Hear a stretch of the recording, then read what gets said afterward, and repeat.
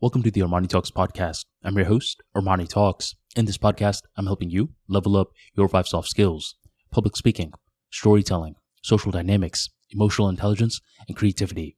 5 soft skills for you to change your life forever, skyrocket your confidence along the way. In today's episode, we're entering the world of creativity, and I'm going to be talking about how to become a better writer. Every now and then, I'm going back through my catalog of writings, and I'm reading some of it. And when I'm reading back a lot of my old writings, sometimes I'm like, did I really say that? I didn't even know that my past self knew that idea.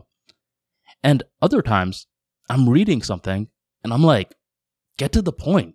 Why are you using all these different words for when you could have just used 2 words? And I believe reading back your old writing is such an underrated way in order to become a better writer. But notice something.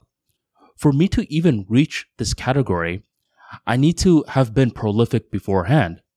Otherwise, I don't have a catalog. One thing that really disappoints me nowadays with social media is that it incentivizes you to be a short-term thinker. A lot of individuals that are, for example, tweeting, they never ask themselves the question, am I becoming a better writer? Am I getting more crystallized on my ideas? Am I standing for something? Instead, they're like, oh no, why did this tweet only get this many retweets? And they're fussing about the metrics. In order to become a better writer, you really just need to write more. And you may think, okay, but I'm a family man. I don't necessarily have the opportunities to write in the first place. That's incorrect. Think about it like this. If you're a family man, I'm assuming that you have a job to support the family. And I'm assuming that your job functions within this current world. Well, guess what? If you have a job in today's world, chances are you're doing some form of writing.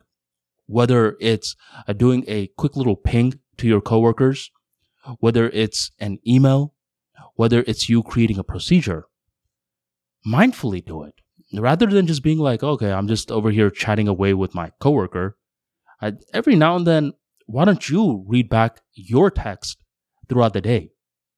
This is you studying a mini body of work that you have for the day. And you're saying, I don't actually remember saying that, but that was pretty funny of me.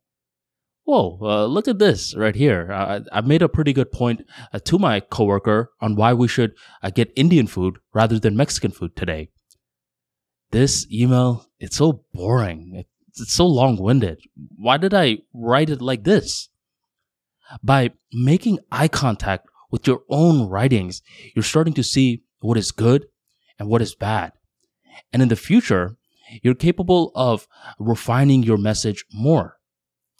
And by the way, this isn't only accurate with writing. This is true for any form of content creation. This is why I say with public speaking, you should always be recording your speeches because now you have a catalog that you can watch back on. If you have a YouTube channel, occasionally watch back your old videos. By seeing what you love and by seeing what you hate, in that process is where you become a better writer and a better creator as a whole. The world's attention span is plummeting, champ. So it's up to us to get to the point and do it in a way that is enthusiastic, that has warmth, and most importantly, has wisdom within the message. So thank you very much for joining the Armani Talks podcast, and I will catch you on the next episode.